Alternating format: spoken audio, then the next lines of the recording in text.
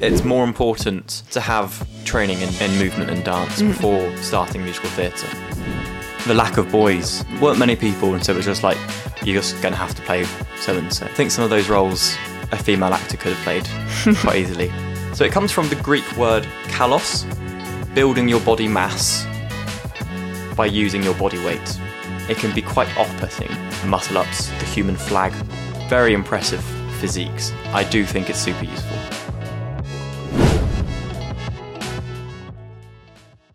Hello everyone, and welcome to Movement Theories. This has been in the making for a while and it's finally happened.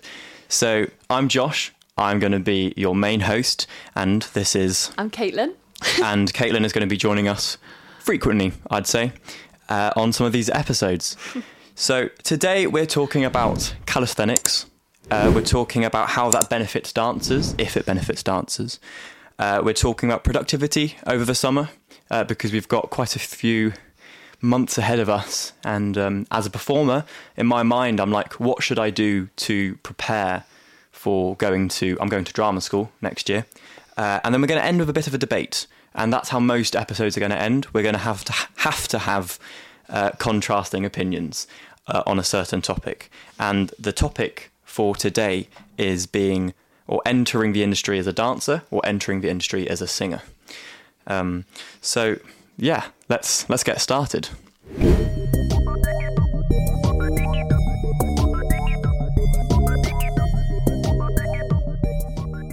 My name's Joshua Cambridge. I am 18, and next year, September, I'm going to Bird College in Sidcup in London. And so I'm going to spend 3 years there to get a degree, hopefully, in musical theatre and dance. What about yourself? I'm Caitlin. I'm also 18. And I am going to train at the Central School of Speech and Drama, doing a drama, applied theatre and education degree, hopefully. And that's also in London. And yeah, it's all very exciting. I am open to all sorts of prospects, you know. I'd love to do some presenting. So this is like a really cool opportunity to get to do. Yeah. Now, you're starting a month later than I am. Yes. Which means you've got a month more to do whatever. Mm-hmm. Now, in this time we're going on holiday. We're doing some charity work in Africa. However, the weeks that we do have here, with working our jobs, what are you going to do to try and stay productive, maybe learn something, do something before you go that once you get there you think is going to help you out? Well, I've actually managed to squeeze in a whole musical. That is true. I was in a theatre company for 8 years and I thought I'll have a break, before I go to uni. Keep up a few things, but take a break maybe. But I actually ended up signing up to be in Little Shop of Horrors, which is one of my absolute favourite musicals. And so when I saw that there was an opportunity to do that, coming up, I absolutely had to take it. Is this your first time in that show? Or have you done it before? Yeah, so I've not been in Little Shop of Horrors before. I originally auditioned for Audrey and the Greek chorus, and I ended up playing Crystal, which is one of the Greek chorus. So I basically don't leave the stage. Yeah. But it's an amazing challenge because I'm singing some ridiculously high notes, but also doing lots of very complex kind of small movements that aren't very, it wouldn't be considered, you might know the show, but it wouldn't generally be considered a very dancey show. Yeah. But for the Greek chorus, there is a lot of very specific, very kind of complex movement that's all very small and very rhythmic, which is a really difficult challenge to have to do that and sing really high and do all of these things at once. But it's definitely going to help me progress and is a huge challenge. So I'm really excited about it. Can I be a bit of a pain? I'm just going to move this one down there for you. Okay. I feel like your mouth is usually more of an angle. This is our first kind of in-person podcast that we've done, and so we're learning on the go with everything. Yes. But we hope over the next however many episodes we do, hopefully it's quite a few, you'll start to see an improvement in quality and in just the continuity of Yeah. stuff that we're doing, keeping Yeah. it at the same level.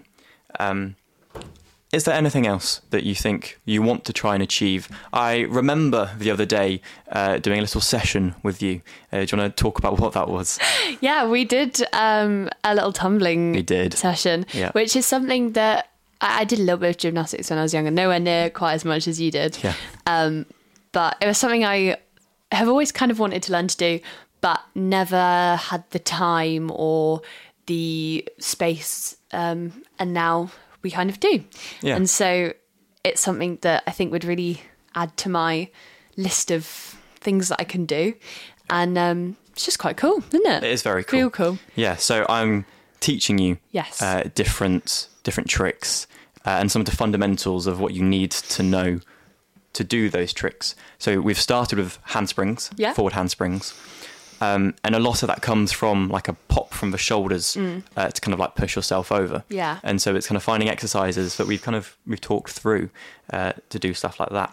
I think generally for productivity over the summer, there can be a lot of pressure to like, I've got to do loads, and I think something you've got to be careful with is that you don't burn out. Yeah. You don't want to, be like, oh, I'm going to uni and I need to try and achieve so much. But by the time you get there, you're just really tired. Yeah. You don't have the energy. So I think the most important thing is, give yourself that freedom to say, maybe not today, or I'll try that tomorrow. I think you need that balance, don't you, of kind of work and play. And like we've got, I would say that we've got quite a nice balance this summer of kind of doing, like getting to go to Uganda and do some charity work and teaching in schools, which means we can kind of pass on our knowledge of movement and things like that in that kind of way, but also then putting our own work in at home, like working our jobs because it's going to be expensive to live in London. But also, we're finding things that we want to do that we enjoy. Absolutely. What about you? What are you doing over this summer? So I'm working a job and I'll start fairly full time, I think, once we kind of hit peak season of the summer. I'm going to Uganda, which is going to be very exciting. And for those of you who are watching who know about NYMT, I am on The Boy Who Sailed the Ocean in an Armchair, which is with the National Youth Musical Theatre Company. And so I've done a week with them already, and I've got another 2 weeks on August, I think it is. Yeah, it is. And we're performing at the Leicester Curve. So if you're interested, you should definitely get some tickets and come watch me because it's going to be great. Very good promo. Yeah, I am very much kind of chorus, kind of background stuff. But for someone, I've been doing musical theatre for 2 years now. And so most of my experience with performing is dance and acro. And so I've found I really enjoy being in the kind of the chorus in the background and just getting to do all of the dancing and all of the ensemble stuff, which I think is really fun. I think this is why this debate at the end is going to work, because I've been doing musical theatre for 14 years. Yeah, I've been doing it for 2. And I would say that my strengths lie more in the singing and the acting. And singing is the thing that I feel most confident doing. Yeah. But I do like to do dance and movement. And in August, I will hopefully have an A-level in dance. Yes. However, obviously singing is kind of where my strong point lies. But obviously that's very different for you, and we have very different experiences within musical theatre. I think, gender can also play a role in that. Like the things that maybe I've experienced would be quite different from what you have. And so... an example of that, I think, is the lack of boys in theatre at the moment meant I walked into the company with very limited experience, and I was, would you say, handed things because they needed to, like, a part to be... In our local theatre company. In a local one, yeah, this isn't, it was like there weren't many people, and so it was just like, you're just going to have to play so-and-so. Which is kind of unfair, because I think some of those roles a female actor could have played quite easily, like the guard in The Wizard of Oz. You did a very good job. Thank you. No, I appreciate that. I don't know. I think that is a real interesting thing to discuss in amateur theatre, of kind of whether, there are roles that could be played by actors that maybe aren't the traditional gender of Yes. but I feel like that's something we can explore in another episode. I definitely, that's a bigger conversation. I definitely would like to go in detail Yeah.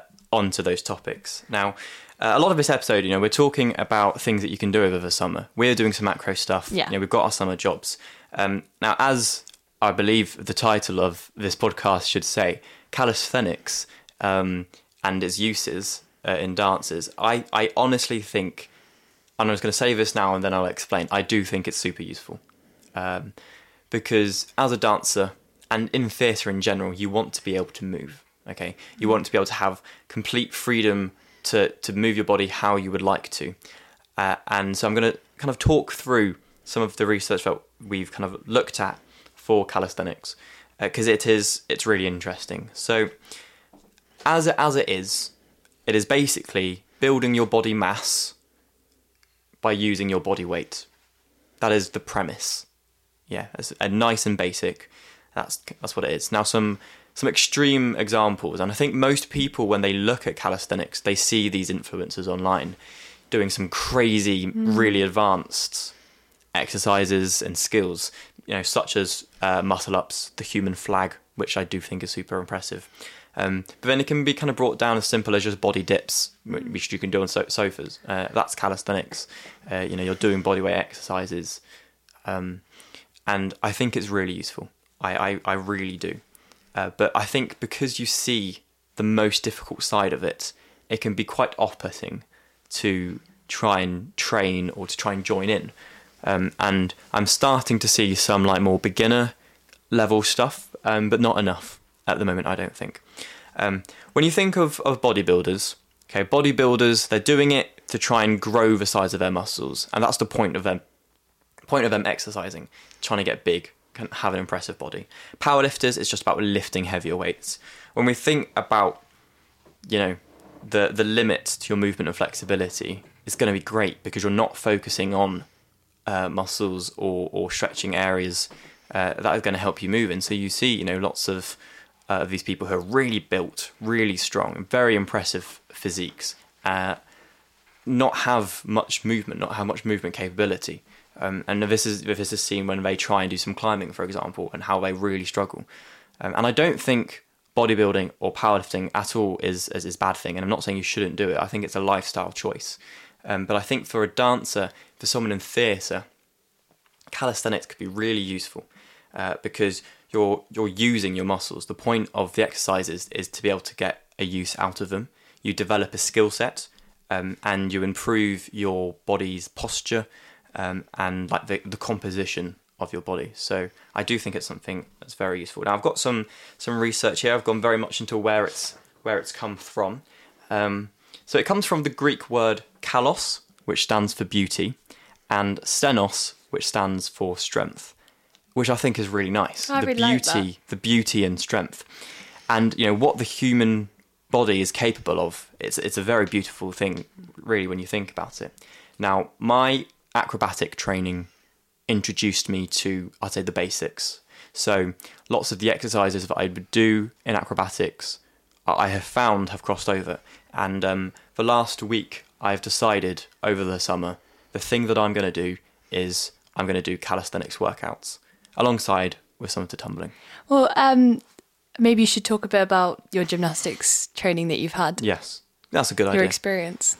So I did gymnastics for 12 years. I started from the age of 4, and I went up until 16, I think. It was a really long time. It was a long period. Are you okay there? Good. Yeah. Is it not twisting smoothly? No, it's just hard to get the exact. I see. Right with this, but I'm getting it. Yeah. So this is our cameraman. But you're not going to see him. Maybe some BTS footage. This is Joseph Burren. He's been very helpful. He's full named. The executive producer on this podcast. Why don't you just tell them my bank number? So my acrobatic training, I did it for 12 years, and it was tough. I was spending generally 11 hours a week, but coming up to competitions, I'd come in on an extra day, do an extra 3.5 hours, and so it was really long. But it kind of it's shown me all of the entry level stuff in calisthenics, and so I really got like comfortable using my bodies in weird and wonderful ways. And so I found that as a dancer, I came into dance in year 7. That's when I first started. I've been doing it ever since, and I have a disadvantage in some aspects, in some of the experience and some of the flow, but I had an advantage in some of the things I could do were really, really very impressive. Doing that many hours a week must be... It kind of links back to us talking about burnout, because that's a lot for a young person to do. Even an adult, that's like a lot. Yeah. I have experienced burnout badly twice, I'd say. And I get it every now and then, like on a smaller scale. Yeah. And it's not something you want. And so it's saying over the summer, you want to give yourselves these challenges. Okay. You want to be finding something that's going to push you, but you don't want to burn yourself out, because before university, especially if you've just finished your A-levels, such as ourselves, that's not going to be nice. It's not going to be nice at all. So, yeah, more about calisthenics. Some of the things I found. You're building lean muscle mass. You're getting this toned, very strong physique. I had a look at a study. Oh, very professional. Yeah. It's a very interesting study. Let me talk to you about it. So it was by the University of Palermo in Italy. I have really butchered that. I'm very sorry. But it was basically about the effects of calisthenics training on the intervention on posture strength and body composition. So let's have a little look at what I found. So it took 28 men, divided them into 2 groups. One group practiced calisthenics 8 weeks, and the other group continued their normal workout routines for those 8 weeks. And so that is like a direct comparison of a calisthenics training program and just your normal one. And the control group, yeah. Yes. That's very professional of you. I studied sociology. We study all of this. And so then after the 8 weeks of these 2 different programs, all of the participants underwent a body composition analysis, a postural assessment, a hand grip test, and a press up and pull up test. It's something I found with grip is I'll talk through some of the workouts that I've been doing, and it's really tough on the grip because you're just dangling. Yeah. For all of the pull exercises, they're all just like hanging on a pull up bar doing different things. So the research discovered that the men who trained calisthenics had improved their posture and lowered their fat mass, which I think most people who are interested in exercise, that's what they want. Yeah. They want to lower the mass of the fat and also improving your posture and standing, sitting, everything better. Yeah, you want good posture if you're going to be on stage. Yeah, especially if you want to do theatre, which is why I do think it's important. And also the number of press-ups and pull-ups they were able to do had also increased, even though the training didn't actually include those specific exercises. So it was doing exercises around that. However, in contrast, the other group, just doing normal exercise to control, as you said, who'd done their normal training routines, hadn't really improved on what they could do before the 8 weeks had begun and hadn't found a significant difference, which I think is so very interesting when you think you're wanting to exercise to build muscle, increase mobility and lower fat amount. And in 8 weeks, there was a massive difference for the people who chose to do a calisthenics routine, which, I think is really cool. So I'm going to talk about kind of some of my goals that I want over this summer. I don't know them off the top of my head. I had to write them down because I kept on thinking of new things. Yeah. I've lowered them down to 4 main ones, though. That's good. That I think are the most important, so that we won't be here for ages. The L sit, which is basically where your hands are on the ground and you lift up your whole body. Mm-hmm. I want to be able to do that well. A muscle up, it's a tough one. Actually, no, I've got 5. A front lever. If you don't know these things, you can Google them. A front lever, the human flag, and handstand push-ups. You've made yourself accountable now that you've said this on camera. Yeah. It's recorded now, I want footage of this later. So in Yeah. 3 months, Proof. 3 months we'll come back and we'll see how many of those I've achieved. Exactly that. You're accountable for it now. You've got however many people are watching this to go. But we'll see. This will be a It's gonna test to happen. see if what I've been talking about is actually useful or not, or if I'm just waffling. Well, that's good. But the pull day, as I've said, it focuses on hanging. Push is very much your in front support, doing loads of different press up variations or different downward dog techniques and strengthening the different muscles. And then the leg, very traditional, hip mobility, general leg strength. There's a thing called an eccentric pistol squat. Ooh, what a name. Now let me explain what an eccentric pistol squat is. It's basically, you stand on one leg, okay, and you have your other leg out, and you just squat down on that one leg all the way to the I've ground, tried to do that. and then all the way back up, and they are tough. Yeah. They are tough. I can do maybe a couple, but I can't like. It rep was them a out. TikTok trend for a while, I'm pretty sure. Oh, was it? Yeah. Damn. Something I found. TikTok trends on the whole, like 80% of the time, Yeah. I'm a little bit like, what are you doing? Yeah. But there are 20% of them that I go, that's actually really useful because you're Well, trying. that's what the algorithm's for, isn't it? Yeah. There's one at the moment, this big creator, and it's basically the song Macabre. Yes. And he basically runs into the shot, goes like this, goes like that with his body, and then goes like this. And that's the video. And he's posted like 20 of them with different creators, yeah. and that's about it. Like, how is that a trend? You're not doing anything. You're not dancing.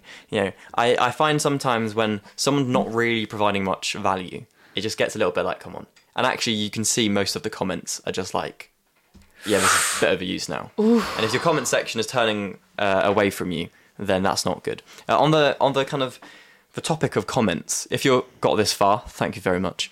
Feel free to comment because we want to know what you think about what you've listened to so far, Definitely. what you're going to continue to listen to if you stay on here. If you've got any ideas, what we should talk about. So feel free, comment your thoughts. Make sure you like the video, so we want to know who actually is engaging and thinking it's good. And you can dislike as well. I can tell both metrics, and both are important metrics. But You don't hear that very often. but they are important though, because you get to see what people think. True. And it's still engagement. And subscribe. I think that's very important. You'll get these recommended to you much more. I And think that's very I am. useful. And put the notification. Yes, I forgot about that notification bell. That's an important one. That's an important. I am the crux of YouTube. Like, you can tell me off for this, but I'm really bad at subscribing to things. I rely on my recommended page. Don't be like Kate. Don't do what I do. Don't be like Kate. Because I just rely on my recommended, which is it's not good. I'm gonna have to fix that. Yeah. It's a toxic trait. Now, I haven't completely clickbaited you. The title should be about a dancer and calisthenics. I'm going to talk to you about some other benefits of being a dancer doing this. Something I found is the things that are really working, because they're not muscles or they're not areas that I train a lot, are my wrists. Mm-hmm. That's a massive one. I'm finding those have getting a strain on them. Yeah. But also my elbows and my shoulders. When you do calisthenics, you're training your wrists, your Yes. shoulders and your elbows. And that really helps with kind of like the pushing motion. Yeah. Which isn't something that I don't think people in dance focus on. Hmm. And so, for example, just a roll on the floor and then using your hands to push yourself out of it. I've seen some slow versions of that. Yeah. And I think doing calisthenics can really help the flow to really be sped up and be very Hmm. useful. And just making the performance as a whole just a bit more smooth. Moving with ease, Yeah. I think, is kind of the important thing. So we've decided that we're going to end each of our episodes with a bit of a debate. And I think that's going to be really interesting. Yeah. And every time we're going to have very opposite or the opposite viewpoint on a particular subject. I think it might be quite fun to introduce into this lovely mug here. We'll put in opinions on things, and so at random we pick out, and so we know that the next episode, whatever the topic is that gets decided, I have to be for, you have to be against, for Okay. example. I like that. That's a good Which idea. is going to be interesting. But for now, we've said I am going to be saying why it's better to enter the industry as a dancer, and you're going to say As a singer. as a singer. As a singer. This isn't necessarily true. Maybe it's good to be a bit of a Yeah. both. No, I would give a disclaimer of the fact that, like, there is obviously a happy median and Yes. somewhere in between this, but that This is wouldn't be as entertainment. exciting to talk about. This is for entertainment purposes only. Yeah. Do you want to start? I feel like don't you've want- been very prepared Yeah, I've come with my, like, for this. little notepad of notes. Very exciting. Well, basically, I've got, sources, links, all of it. So I looked up on lastminute30tickets.com and it says musical theatre performers, as a rule, need to be well versed in all aspects of live performance, but singing and acting are the backbone to a musical theatre show. And this is a quote: dancing is an additional treat, not a necessity, which is a controversial statement in itself, but I think it's a very interesting point. There was, I think it was on Broadway World that said singing, it was at one of the discussion boards, and it was like, singing is acting. Like, you can't sing, I mean, you can sing without acting, but in musical theatre, you can't really sing without acting. And singing is just a monologue to music, isn't it, really? Or a duologue, or, dependent on the song that you're singing. But I think, personally, I think music has such a big influence on the emotion or the tone of a performance. And obviously you dance to music most of the time. But I think the lyrics behind that can really, dependent on where they fall in the music and how, they're acted and performed, it can have such a huge impact on the audience. Things like Dear Evan Hansen, you wouldn't think of as a dancey musical. There's like not really dance in it. There's movement, but not dance. Like, I love walking and So we're things. saying it's an important, you're saying it's an important... I'm saying that singing is... Or the most important part. Well, on all honesty, I think acting is a foundation, isn't it, really? Because for sure, acting is... It's theatre, musical theatre. Exactly, it's acting. theatre. But singing, I think, assists acting the best, because I think putting music behind those words gives it even more emphasis. And I don't think... I think some musicals are really... You can enjoy them, but it's difficult when a song is just plopped in there for, like, the fun of it. But I think when you use that song to push along the storyline and convey these characters' emotions, it can be really impactful and really beneficial to the storyline. Yeah. And I think in some ways you can argue the same with dance. It's like... Oh, you're not arguing for dance, I'm arguing for maybe dance. you can work that in, but I feel like dance breaks are quite easily just put in This might for be quite no reason. I do think it's more important to have training in movement and dance before starting musical theatre. And my reasoning is anyone can sing. Okay? Ooh, so when I'm bold thinking, statement. When I'm thinking, like, so many people from our secondary school, for example, are good singers. Yeah. They haven't necessarily had lots of training, but like their voice naturally, they've got a good voice. But could they dance? No, they'd need to be trained to dance. See, I'd argue that you can teach anyone to dance, but you can't teach anyone to sing. You can teach everyone to sing. No, because... For sure. Right. Listen, I have taught singing lessons. I've taught dance lessons. Yes, I've also taught dance lessons. But I think that singing is something that, like, you can give it your best shot, and I think you can really improve if you can sing as long as you can sing to a tune, you can sing and you can teach and you can evolve. And I'm not saying if you want to learn to sing, don't give up. Please try, and please find a singing teacher or find things online where you can practice, because it's one of the best things. But I think if someone is truly tone deaf, you can't teach them to sing. I don't know if that's the right word. If someone is truly can't match pitch, like if you play a note and they sing something completely opposite, I think that can be trained though. See, I think because you're saying like it's so infuriating or it's so difficult, but just spend time teaching that person just how to. I have, and I will, and the people I've taught have been absolutely incredible. But I think slating these little kids. No, Joshua, don't make me sound like that. If I think there is it kind of sounds bad, but I think to a certain extent, it takes a slight musical ear to be able to hear a note and then sing it back to you, and that might come naturally to you or me, but is that not the same for a dancer? You've got to be able to react to the music that you're hearing. You've got to be able to dance, and whether you're in time with the music. If you can't sing in time with a song, how are you going to dance in time?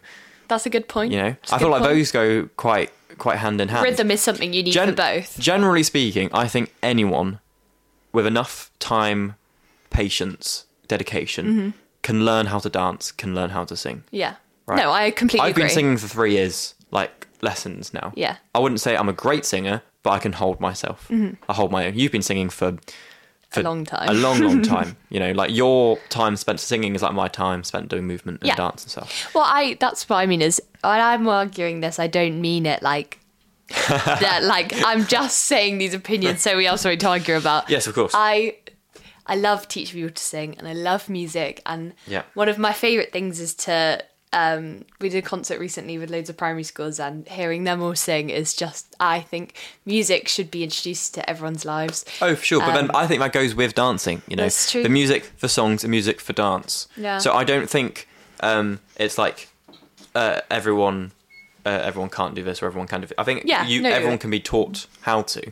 But I think it's easier for people with no experience to be able to hold their own in a song. Like, there would be a select few, but the people I've seen in college who can sing really well and don't really have much training, they could go onto a Western show, they could kind of sing a song, but they couldn't do any of the movement. Oh, see, I disagree with that. I think if you look at musical theatre shows, to sing some of those songs well is really tough. Some of the really difficult ones. Even if you're not... chorus. If you're not trained, I think there is... Is there not a lot of people who are in the industry without training, though? You can go into it without training, but without... If you picked some random person that could sing Twinkle Twinkle Little Star nice and go, okay, now you're going to perform in a West End show, I think it's such a different kind of thing. And there are people without training that are incredible, like Carrie Hope Fletcher, like Jamie Moscato, like these incredible performers. And I'm not saying it's not training, but I'm saying that you can't... I don't think you can just pick any Tom, Dick or Harry to come and like sing on a West End stage. And I think we proved that because I would really like to talk about stunt casting because I've written down about an example of this. Okay. It's, there will be people out there who know what I mean. In America, on Broadway, a couple of years ago, they cast Cameron Dallas in Mean Girls on Broadway as Aaron Samuels, who is like the love interest. And he's known for being an actor. And... What do you mean by stunt casting? So stunt casting, for anyone that doesn't know, is when they cast... So a show on the West End or on Broadway might cast a famous person who is not... Like, might be a musical theatre, might be an actor, might not be someone you expect to see on stage in a musical, which will then give them more... it'll attract people. Correct me on this. Would an example be, as a Star Wars fan here... Mandalorian season 3, Lizzo turned up at some point and was just a star for the episode. Would that be stunt casting? It would be slightly... Because they're not an actor or an actress, they're a singer. It would be slightly different in musical theatre context, but it would be a relatable example if you didn't know. But, for example, Joe Sugg was cast in Waitress a few years ago, and he's not known for being in musical theatre or an actor. Like, he was a kind of influencer first, and then content creator. They cast him in that, and he was great. And I think Colleen Ballinger was in... she was also in Waitress, and they've cast people like Oria Duba and all sorts of like celebrities that they put into shows to try and attract more audiences if the show's like maybe not doing as well or not, making enough money, whatever. But stunt casting is a controversial topic as it is because there are actors and performers, graduates who have worked their entire lives to get on a West End stage, and then there's these people that aren't trained or not. You've pointed that out, and that's a bad word to use, but who aren't anywhat in the musical theatre aren't classically sphere. Trained? Even that, like, you'd argue that Carrie Hope Fletcher didn't go to drama school, so she wouldn't be considered classically trained. She had experience, but she wasn't... But don't people use her name and her big following to attract audiences in that same way? Yes, but she wouldn't... I don't think, correct me if I'm wrong, she would be considered a stunt casting because she Is a musical theatre performer, whereas someone like Joe Sugg is completely out of that sphere. And so there are going to be hundreds of people that have all auditioned for that one part, but he's been given it and he did an amazing job from things that I've heard and clips that I've watched and things. But he's not a trained musical theatre performer, and the people who are in that kind of fandom and musical theatre sphere, I remember there being a bit of upset because that's not, what they're trained to do. So I can see that there's upset. However, I want to highlight that you said, from what you've heard and clips that you've seen, that he's done a good job. Mm-hmm. Okay. He couldn't go into the ensemble of that show and do a big dance thing. It's very true. But he has gone in and he's done the acting and a singing role. Yeah. He hasn't had as much training in that, doesn't need as training. But if he wanted to go into the industry, and where most of the jobs are, 60 to 80% is an ensemble stuff, you're going to need to be able to move and to dance, Technically, because your voice isn't being, isolated in a solo, you don't need to sound perfect. Yeah. I definitely don't have a perfect voice, but I've got a great voice for ensemble because I can carry a note and I can really boost the baritone part that I sing. Well, actually, that's interesting you say that, because I did do a bit of research on that, and I see, what you mean by that, and I kind of looked into that a little bit, and the fact that, you can't just go into an ensemble, and there are things out there that say, if you were in an ensemble cast like Grease, Footloose, that kind of thing, you need a strong enough voice to carry the harmonies, to sing whilst doing all of that incredibly complex and physical movement. Yeah. But it doesn't need to be as perfect. But then I don't have these percentages, but if you could look at the shows on the West End or on Broadway or on tour right now, you could maybe look into, it would be interesting to see how many of them are dancey shows and how many are not. Because, for example, I think honestly, this whole debate is what kind of shows we look at typecasting and things, and what kind of shows you're suitable for, because our kind of shows, there's probably a bit of overlap, but we would be cast in very different things. Because, for example, shows like Les Mis, I don't need to be able to, do half the things that you might want to do in chorus line. Les Mis, a lot of it you can park and bark if you're going to play, especially principals. You just act and sing, and that's the kind of focus of the whole thing. And I think big dance numbers would just take away from that. And shows, like Bonnie and Clyde, Into the Woods, don't have that much dance, or there's bits of movement, but I wouldn't say none of it's big showy dance numbers. But there's it depends on the show. Yeah, because you look at West End in. Live and the shows we saw at West End Live and this year, and how some of them were really quite dancey, like 42nd Street. You'd need to be an incredible tapper to be in 42nd Street, but those people that those hundreds of actors are less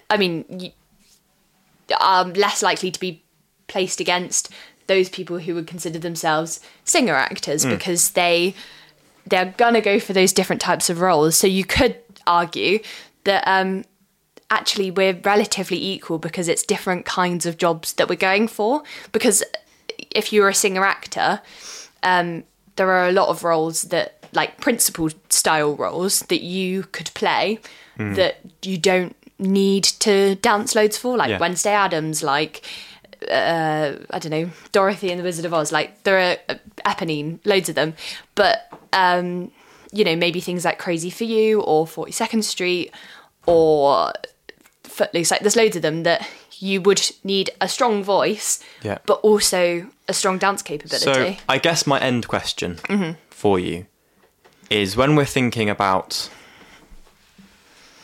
and maybe it would be good to find an actual statistic on this. Yes.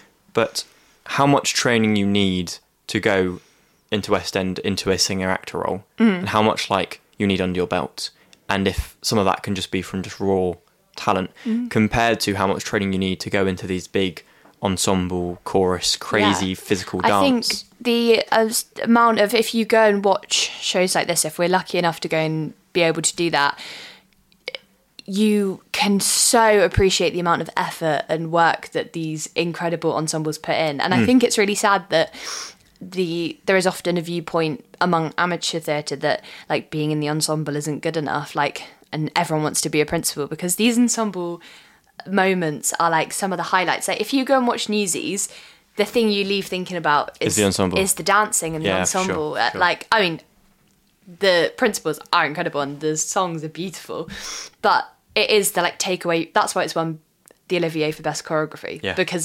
the dance is something else. Yeah. You know. So I think it depends on the role. I think acting will always come first out of the three, because it's you've got to act in everything. You know, exactly. You can't perform a musical theatre show if you had no face, if you didn't have a story to tell. Yeah.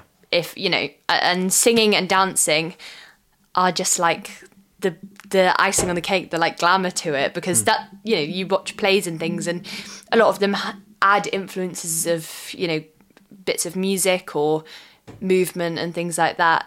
Maybe like examples of Frantic Assembly or Caucasian Chalk Circle, like have bits of those, but I think the foundation is acting and performance, and then you put on top of that the singing and dancing. So I guess we could say that from this we've affirmed, also like secured the facts that acting is the most important. Yeah. Everything else is beneath being an actor. I think, but then again, I debate that because... But you've got to act in every element of it. It's true. I think you've got to be able to act, but it's not beneath. Because I don't like the word beneath. Beneath maybe is not the correct word. But I came into our local company. Yeah. I had some singing ability, I had some dancing ability, but I'd never put them with acting. Yeah. And you wouldn't want to put me on stage with just the singing and dancing stuff I was doing, because I wasn't telling any stories. And so that was drilled into me through the choreographer and director, and which I thought was really helpful. Yeah. I think that's a nice... I think so. But let us know if you disagree. Yeah. And I know some of those statements were probably quite bold. But remember, it's for entertainment purposes. We don't want to get cancelled. We want to know what your thoughts are on let this, us know. do comment that. Yeah. And our socials, we have a TikTok, we have Instagram, and it's all Movement Theories MTP. Perhaps, I don't know. We don't know. If we can edit that. But yes, Movement Theories MTP. And if it's not on screen right now, we'll put it in the description. Yeah. Or link it somewhere. Well, thank you very much for listening. Much. And if you have, we really appreciate that. Do let it be known that you've got to this point. Do comment something. We'd like to know who has been interested. If this is something that you've really liked, then absolutely, we'd love it if you shared it with your friends. If you're watching on YouTube, we also will be posting these on Spotify and Apple Podcasts. And so we'd love it if you go over there and download it. And you could, if you've only listened to the beginning, or actually, how have they only listened to the beginning part and reached this part of the podcast? Maybe they just skipped through the debate. Maybe, if they didn't enjoy it. But thank you guys for watching. This has been episode 1. And we've been Josh and Caitlin. Leave your suggestions down below. And Joseph, the lovely cameraman Joe. Thank you, Joseph. For all the audio listeners out there. Okay, Joe the cameraman. We'll see you next week. Thank you. Thank you. Bye. Nice one.